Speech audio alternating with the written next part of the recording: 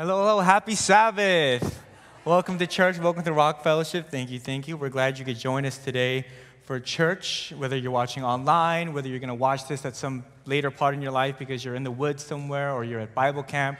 We're glad you could join us for church this afternoon. Thank you for coming out. If you're just joining us, if you've been with us for the better part of a month now, we're currently in the middle of a series. We're currently part 4 of what we're calling the worst sermon ever, or what we can learn from the worst sermon ever. And this is a series where we go through the book of Ecclesiastes, a book where, for a lot of us, has this reputation of being a kind of existential, depressing, kind of like heart-wrenching book that you read through and you don't know what to do with the rest of your life about. So a quick recap, like I said, we're in part 4 of this series, so if you missed any of the 3 previous series, to catch you up to today what we're talking about so far. In part 1, Pastor Chris kicked off the series by talking about this phrase, under the sun, and part 1 really set the stage for what the book of Ecclesiastes is about. And it sets a very important sort of perception for the rest of the book. The teacher, the person that you hear the most in the book of Ecclesiastes, is making certain observations about life as in particular, life under the sun. And we kind of define this as this sort of life without God, life on earth, life without eternity in heaven and salvation in mind, just life as we know it. In part 2, we talked about 3 common places that we can turn to find meaning, but we really cannot. So we talked about finding meaning in pleasure or good things, finding meaning in work and productivity and production, and finding meaning in wisdom and self-betterment and advancing yourself. And we talked about how while those 3 on paper can seem like decent places to start finding value and meaning in life in, at the end of the day, if you put all your eggs in one of those baskets, it doesn't really lead anywhere meaningful or purposeful. And last week, we talked about this idea of these seasons of life and how really, in a certain perspective, that these seasons of life kind of dictate what your life will be. And ultimately, do you truly have control of what the seasons of your life bring and what your life will ultimately look like? And we talked about the best way to enjoy life or enjoy the gift of God that God has provided for you is to surrender control of your life to God and trust in the one that can see through the hevel of life. This week, it just so happened that we're just kind of going chronologically through the book. In chapter 4, for me, of the passages we've studied so far, Ecclesiastes 4 is probably the most relatable and personal for me on a few different levels, and especially if you're here joining us at Rock Fellowship, whether you're online, part of our online community, or joining here in person. This may strike a little more applicable to your life today, especially as it pertains to what you are doing here as a part of Rock today. So before we go any further, I ask that you join me in a quick word of prayer. Heavenly Father, Lord, I thank you so much for this time. And we come together, and really, it's easy for us to take granted these little things like coming together and worshiping you and seeing all the different faces on this Sabbath, Lord. I want to pray for all the people that are part of our community that aren't currently and presently here, Lord. I ask that your blessing and protection be with them. Father, as we just sang, Lord, may you make new wine out of us today, Lord. May you do your will in us, in our lives. May you do your will with me, Lord, and speak through me. But Lord, to anyone that's listening, Father, Lord, soften our hearts and our minds. Give us eyes to see and ears to hear, Lord, what your word, what your message, what your will for us today is. I praise in your Son, Jesus' name. Amen. We're going to start with really the beginning of chapter 4. So Ecclesiastes chapter 4, verse 1 through 3, we'll have it on the screen, where this is basically how the chapter starts. And the teacher starts by making a few observations. Again, I looked and saw all the oppression that was taking place under the sun. I saw the tears of the oppressed, and they have no comforter. Power was on the side of their oppressors, and they have no comforter. And I declared that the dead who had already died are happier than the living who are still alive. Very strong, happy start. But better than both is the one who has never been born, who has not seen the evil that is done under the sun. And this passage kind of sets the tone and the premise for the perspective that the author has for the rest of this chapter. And again, it's not the happiest of beginnings. It's not this grand, like, glitter transition. It's a very harsh, like, dang, guys, there are bad things happening in the world. And the main point that this author makes is I've noticed and observed that in life under the sun, in the realms of just life here on earth, from your birth to death, there are a lot of people that do a lot of bad things. There's a lot of injustice in the world. And the reality is, a lot of them get away with it. I've seen a lot of injustice. They are oppressed, and no one comforts the oppressed, but the oppressors have power. And so he makes this observation, if you will, that in life under the sun, bad things happen. Bad people do bad things, and a lot of times, they get away with them. Doesn't that suck? And that's like essentially how he starts this passage. And again, it's important to know one thing. He's talking about this perspective of life under the sun, where this is all we have. You're born, you experience life, you die, and that's it. And if we're being honest, from that perspective, it's true. It's very, very true that there's a lot of people in life that live their life and do terrible things to other people, oppress other people, do vile injustices to others, and in a lot of ways, simply just get away with it. And if this life was all that we have, if there was no grand arbiter of justice and no afterlife and no salvation or anything after this, in a lot of ways, they would have effectively gotten away with the injustices that they have. And again, the teacher makes this, he doesn't say that it's good or bad, he just says, look, you know this to be true, that in this life under the sun, injustice happens to people. People get away with it. People are oppressed, and life doesn't always favor the good. In fact, unfortunately at times, it favors the bad and the evil. This I've observed to be true of life under the sun. And to be honest, if this life is truly all that we have, you and me being born life, working all the day-to-day life of life, if this is all we have, it's very true. And the teacher, from this perspective, is someone that's fortunate enough. It seems like he's neither an oppressor or an oppressee. He's just observing that this happens. And even he, as just an observer, is someone that's filled with hopelessness. Like, dang, it's terrible that this happens. And it's the reality, and it fills me with hopelessness. But think about the person that's going through this, someone that goes through life oppressed and having injustice done to them, all the more worse. And if you're oppressed and you live under the sun, he makes this statement that there's no one that's going to help you, because under the sun, everyone looks out for themselves. There's no one to comfort the tears of the oppressed, and the oppressors have all this power. This I've seen to be true in life under the sun. That whether you're the oppressor or someone that's looking to avoid being oppressed, the teacher observes a world where a reality of life is that people look out for themselves, and that people do bad things sometimes because they're looking out for themselves, and sometimes they get away with it. So after establishing this fact that most of us can agree on, yeah, bad things do happen under the sun, he makes this interesting pivot. And this is where I feel like the bulk of our message here and the application between you and I comes into play. He set this perspective about, I've noticed these things on life on earth. Injustice, bad things happen. People tend to look out for themselves. And then he makes this interesting statement.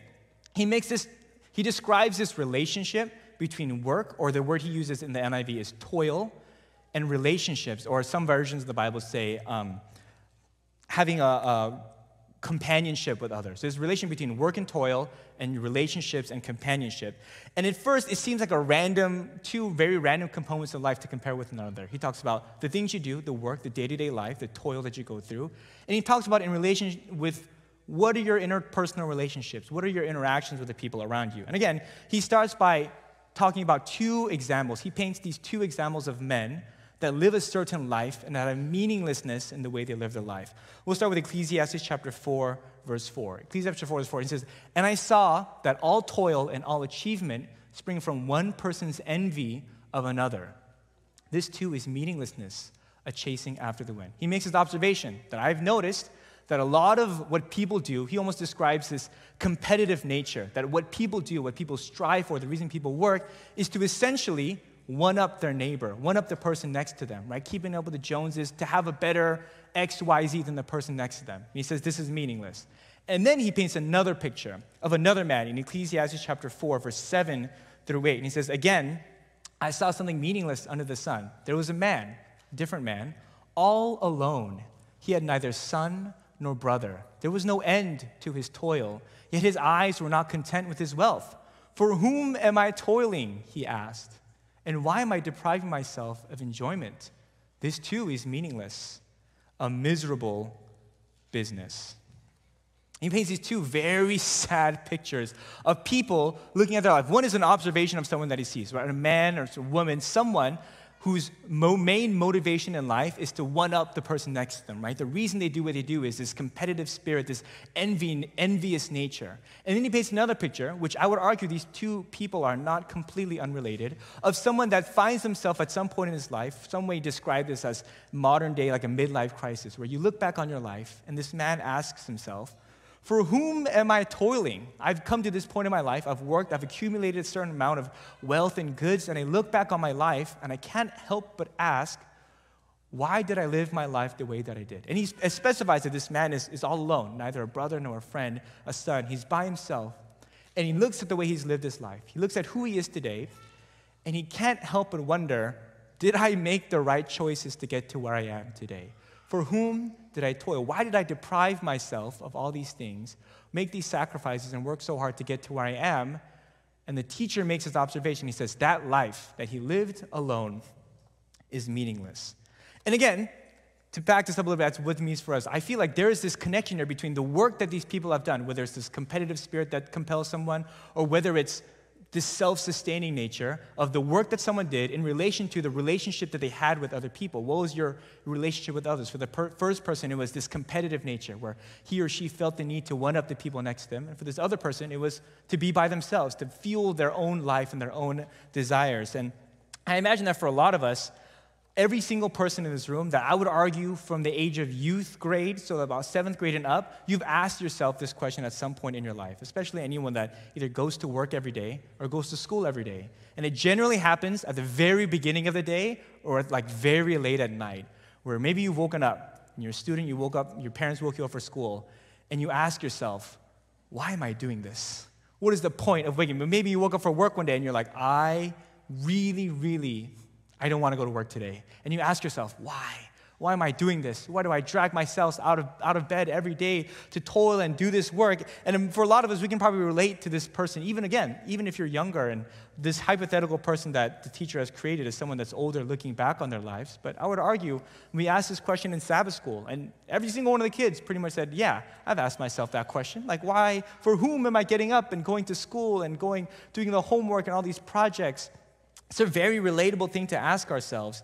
And the question that this person asked, the question that this teacher asked, it's very interesting. It's not why do you do what you do.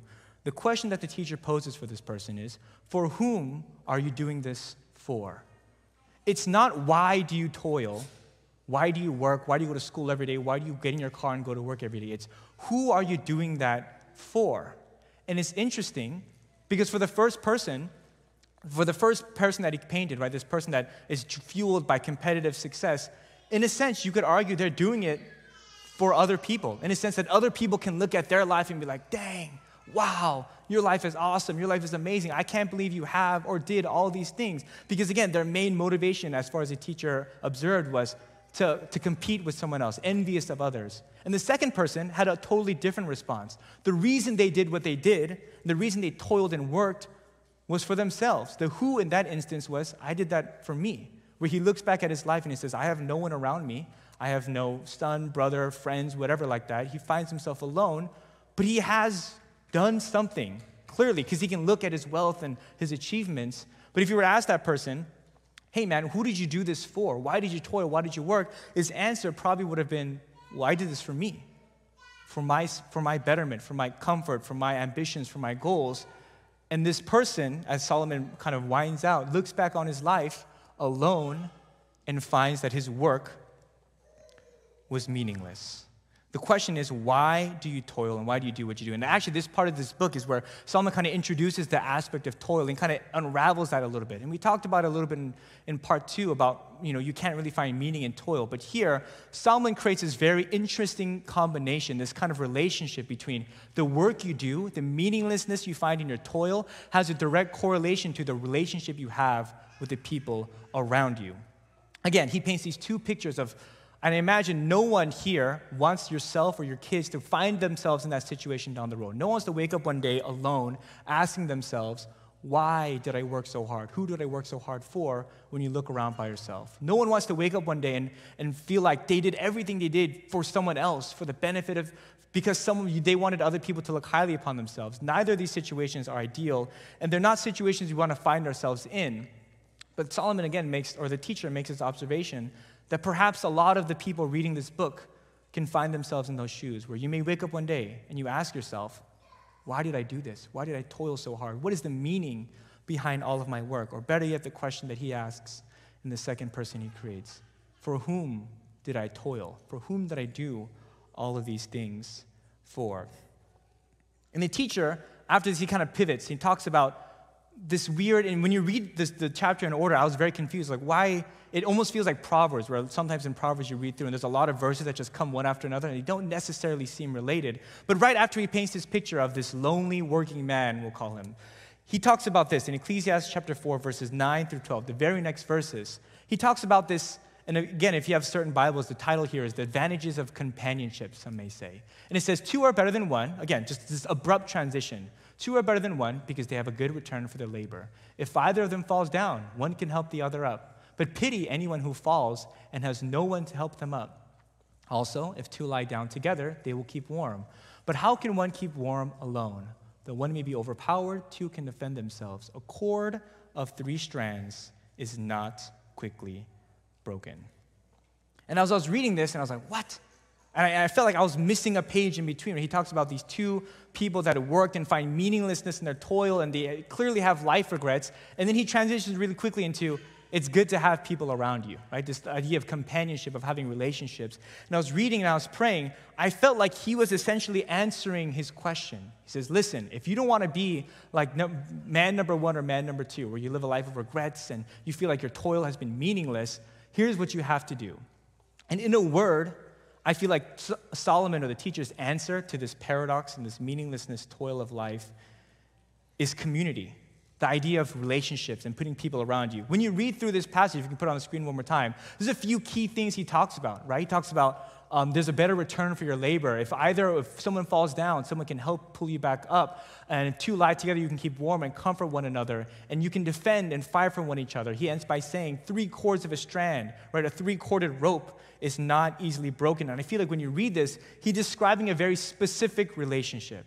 And the relationship he's describing has 2 dynamics. And this, out of his this list of requirements, this advantageous relationship that he describes that can help you find meaning in life is one where you're able and expected to both help others and to allow others to help yourself. Every single one of these scenarios revolves around you leaning on someone and allowing someone else to lean on you, keeping warm together, pulling someone up that has fallen down, being back to back. Some versions describe that last verse of defending each other, about being back to back and protecting each other's back.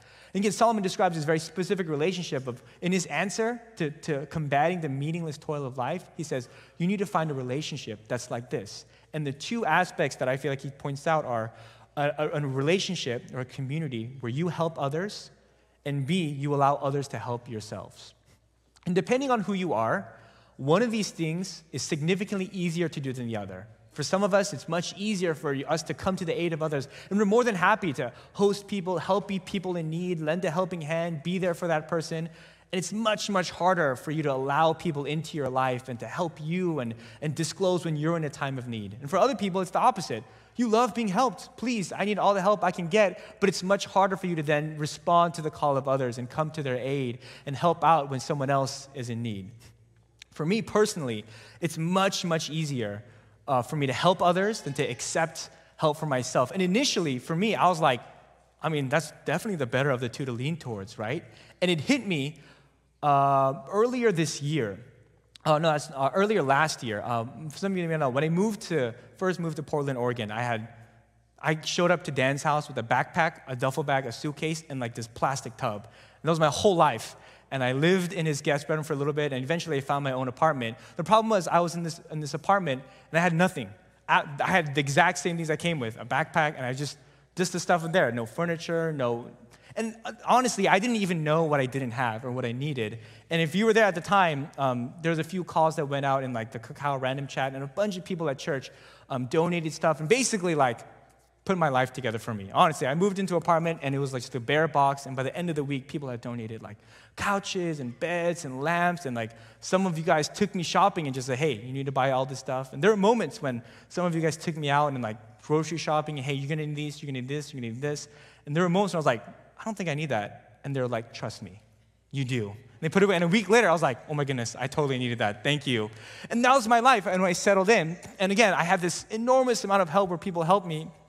And then later, some of you know, I had a friend move up to Portland, a high school friend together, and we had this brilliant idea of, hey, we should live together, save on rent, and we can have a 2-bedroom, and it can be fun to have a roommate. And so I had to move out of my 1-bedroom into a 2-bedroom. But luckily for me, we were in the exact same complex. So we moved maybe like, I don't know, not that far, a few thousand feet. And I figured, how hard could it possibly be? And in that moment, my friend was like, dude, like, aren't you a pastor of a church? Just get your kids to help you move. And I was like, no, I couldn't burden. I don't want to tell anybody. So I didn't tell anybody. And what happened was he had moved, we had paid for our rent for the next house, and we had a deadline to move out of the apartment into the new one by. And there was a few factors that came up. A, this was just before Cannon Beach, the youth Cannon Beach retreat, so I was going to be gone for a weekend, so I had to take care of this sooner than later. And B, my friend conveniently told me on like Thursday that, hey man, I got a party I got to go to in Seattle, so I'm not going to be here this weekend. I can't help you move. And the despair that sunk in, I was like, you know what? On one hand, I was a little upset, but on the other hand, I was like, I live in a one-bedroom apartment. Like, I don't even have that much stuff. And so he helped me a little bit, and then it hit Friday night, where I came back from all the church stuff I was doing. He was gone, and I realized that there was still a lot of stuff. I don't know if you've ever moved, but like the last few stuff you gotta move is like 3-4 times heavier, and it feels like stuff just pops out of nowhere. There's stuff that underplays that you didn't know you had, and that last-minute scramble, I remember just being so lost of like, oh my goodness. Like and I remember I was carrying this box of, I don't even know what it was, and I was like, wow, this was a mistake. It was not worth the struggle that I had to go through. All I got out of that experience was this sermon illustration. This is the only thing I got out of all of that labor. And really, in a lot of ways, that seems like, I don't know, I think I tricked myself into feeling that was a noble, kind thing to do. Don't bother others. Don't have them come into your life. Just take care of it yourself. But if I'm truly being honest with myself, and the reason why I think this is such an important part of, especially the illustration that the teacher in Ecclesiastes uses, and the reason it's so important to not only help others, but to be willing to let others help yourself, is that if I really looked in the mirror and asked myself why I wouldn't let people help me, it almost came from a place of pride and ego, of like, no.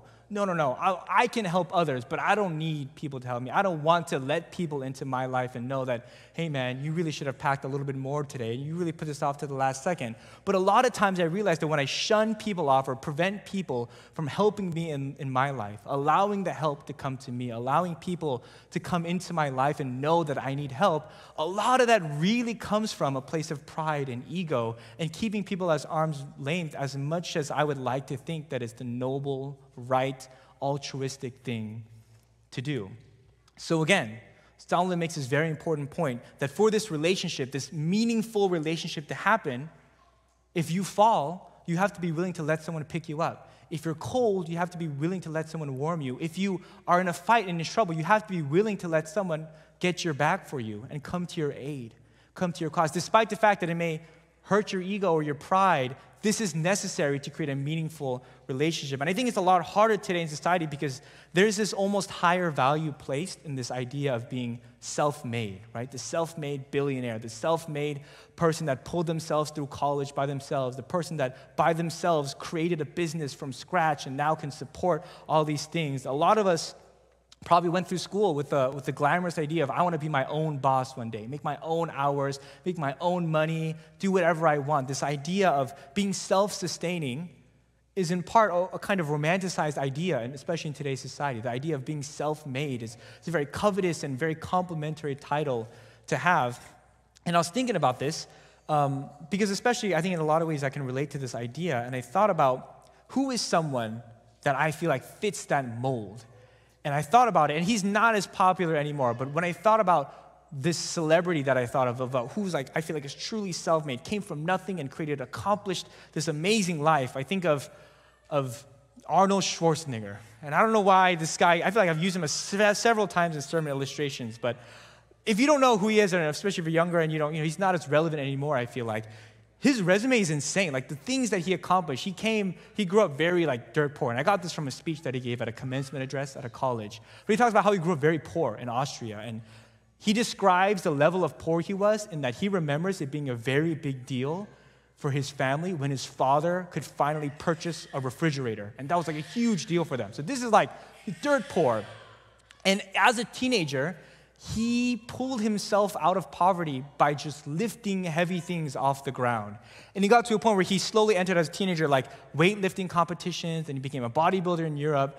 And then he eventually came to America as an immigrant later in life, and he just kept doing the same thing. He came with nothing. He just got a gym membership, just started lifting more things, got this jacked body, and became very famous for it. And that was like his claim to fame. His initial claim to fame was he was like the greatest bodybuilder of his era.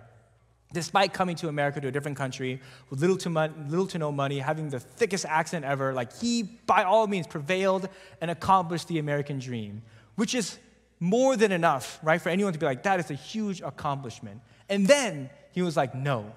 Despite the fact that I have this very thick accent, I just came to America, I want to be a movie star in Hollywood.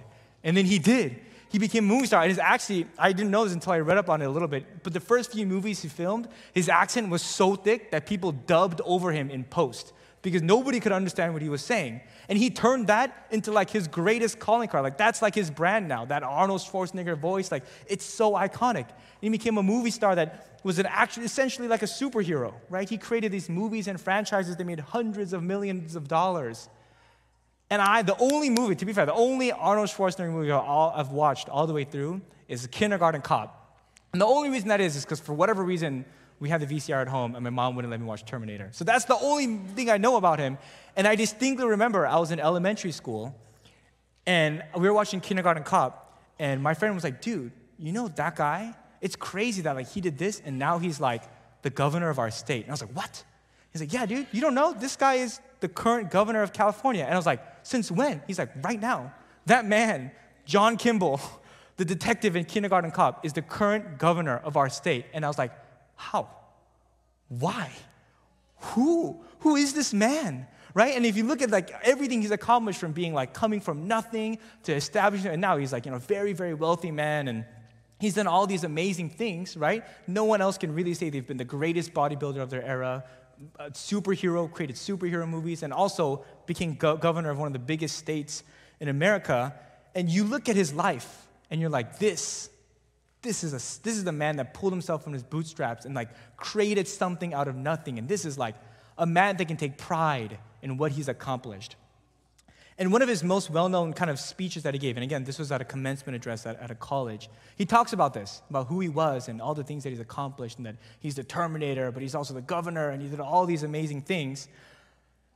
His whole point when it comes to the concept of being a self-made man, the point that he makes is there's no such thing as a self-made man. And he talks about how his first Thanksgiving when he came to America, he was, again, dirt poor. All he could afford was a gym membership and a small apartment. And that first Thanksgiving, a bunch of the bodybuilders from the local gym came over with food and utensils and pillows and basically furnished his house for him and gave him food and basically sustained him. And he talks about moments like those are what he remembers as why he can never, with a clear conscience, ever talk about how he himself is this self-made man that came out of nothing.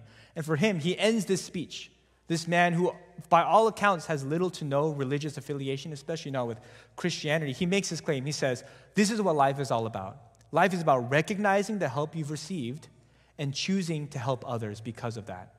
That was how he ended his speech. The Terminator, the governor of California, this super jacked man, his whole thing, his view on life, again, it's not particularly religious, as he looks back on all his accomplishments is, I realized all the help that I've received, and then I realized because of that, I should then do the same for others. And he ends by saying, that's what it's all about. And he makes this observation, and it's eerily similar to the one Solomon makes. And remember, in Ecclesiastes chapter 4, all of these observations that Solomon is making are from the perspective of under the sun. There is no salvation, there is no life after this. This is just your life here on earth. And he makes this point, the subtle truth that he's implying, both Solomon the teacher and Arnold Schwarzenegger for what it's worth, is that there is a practical wisdom. There is a practical wisdom that's in your best interest when you choose to become a part of a community, where you enter into a relationship where you give and you allow to be taken as well.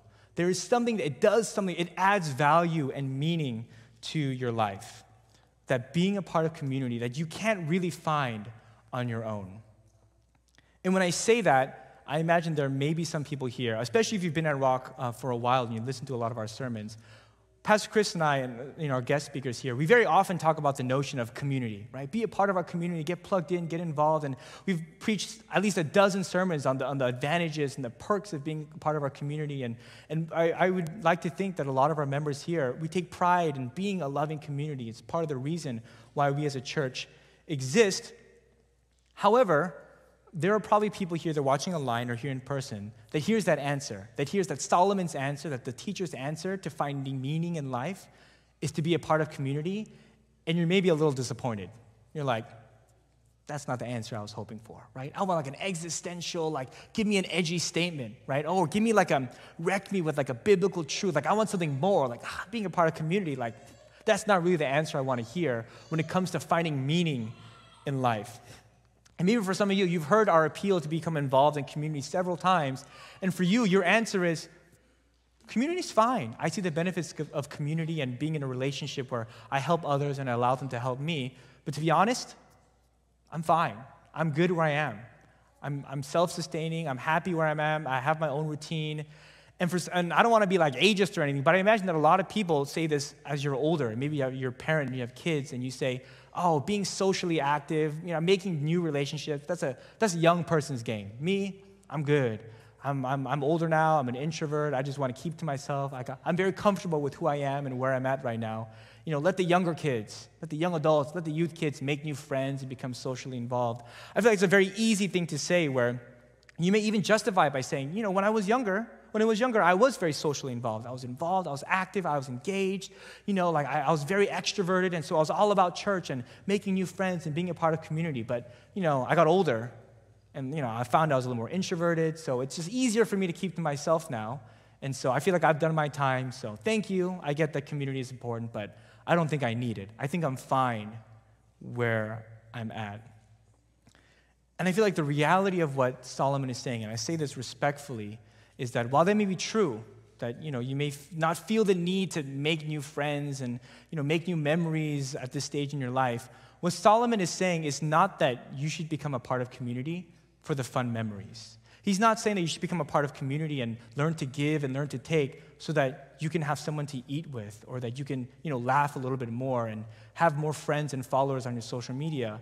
Solomon makes a much deeper existential point, and what he's saying is, being engaged in community, helping others, and allowing them to help you isn't just about making new friends for the sake of being social or for the sake of having fun memories.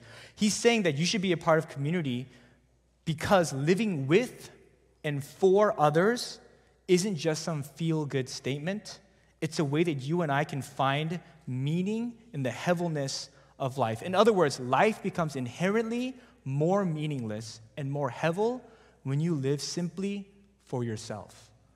That's what Solomon is saying. And I know that a lot of times we make this appeal about community and getting plugged in and join a small group and talk to guests and welcome them. And for a lot of us, it's like, oh yeah, community is a feel-good aspect of my life. I love having friends. And again, if you talk to a lot of the youth about what is the value of friendship, it's so I can have fun, someone that I can hang out with. And while that's all good and true, that's not really what Solomon is talking about. His truth, the biblical insight that he's giving us in the midst of all the heaviness of life is, yes, there are a lot of superficial benefits to having friends and making relationships with others, but there's a much deeper benefit, and it's that when you live life for just yourself, in your own bubble, for your own comforts, for your own self-preservation, you inherently start to lose meaning in life. And again, the ultimate answer to the book of Ecclesiastes that we talk about is, yes, ultimately the only person that you can find true meaning in life is through God. And we talked about that in part 1, where the fear of God is there is a way to live life where you can find meaning, and it's only through God. But in chapter 4, Solomon adds this sort of insight, and just as Jesus himself would reiterate thousands of years later in his earthly ministry, the two most important things you can do as a follower of Jesus is A, love God wholeheartedly with your entire being, and B, love the person next to you as much as you love yourself. And again, very rarely does Jesus say that so you can have people to eat with, or so you can have funner memories, or so you can, laugh about this and that. It's because of the deeper truth in what he's saying here. And I know that in a lot of ways, there are a lot of people here that are very involved and active in community, and that at times, being active and involved in community, a lot of you guys have experienced this, is not the easiest thing in the world. I know there are a lot of people here. As a pastor of this church, I see a lot of the benefits of having members that are very involved. A lot of you guys have sacrificed things, time, money, energy, and that you found out, maybe you responded to an appeal and you joined a small group, and you found out that driving out to someone's house once a week isn't always the easiest thing to do. Sometimes you just want to stay home. Sometimes you want to relax after a long day of work. Sometimes you don't want to, you're behind on the reading, and so you try to cram the reading in, and it takes a lot of work, and if you're part of our church ministries, whether you teach Sabbath school or you help with potluck, you're on a praise team, or a myriad of other things that are the ministry available that are at this church, you know first and foremost that what Solomon is asking you to do, what the teacher is asking you to do in getting involved in community and helping others and allowing yourself to be helped, it's not that easy.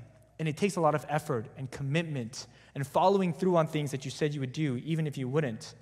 And I imagine that for some of you, especially those that are very involved and you feel like, church is a very important part of your life, you've asked yourself the question, is this worth it? Like, I'm pouring a lot of time and energy and money and emotional strength into church and into this ministry and into being involved, and you've probably asked yourself the question, is this worth it? Why am I doing this? Right? Is this turning into another meaningless, hevel, toil work that I have?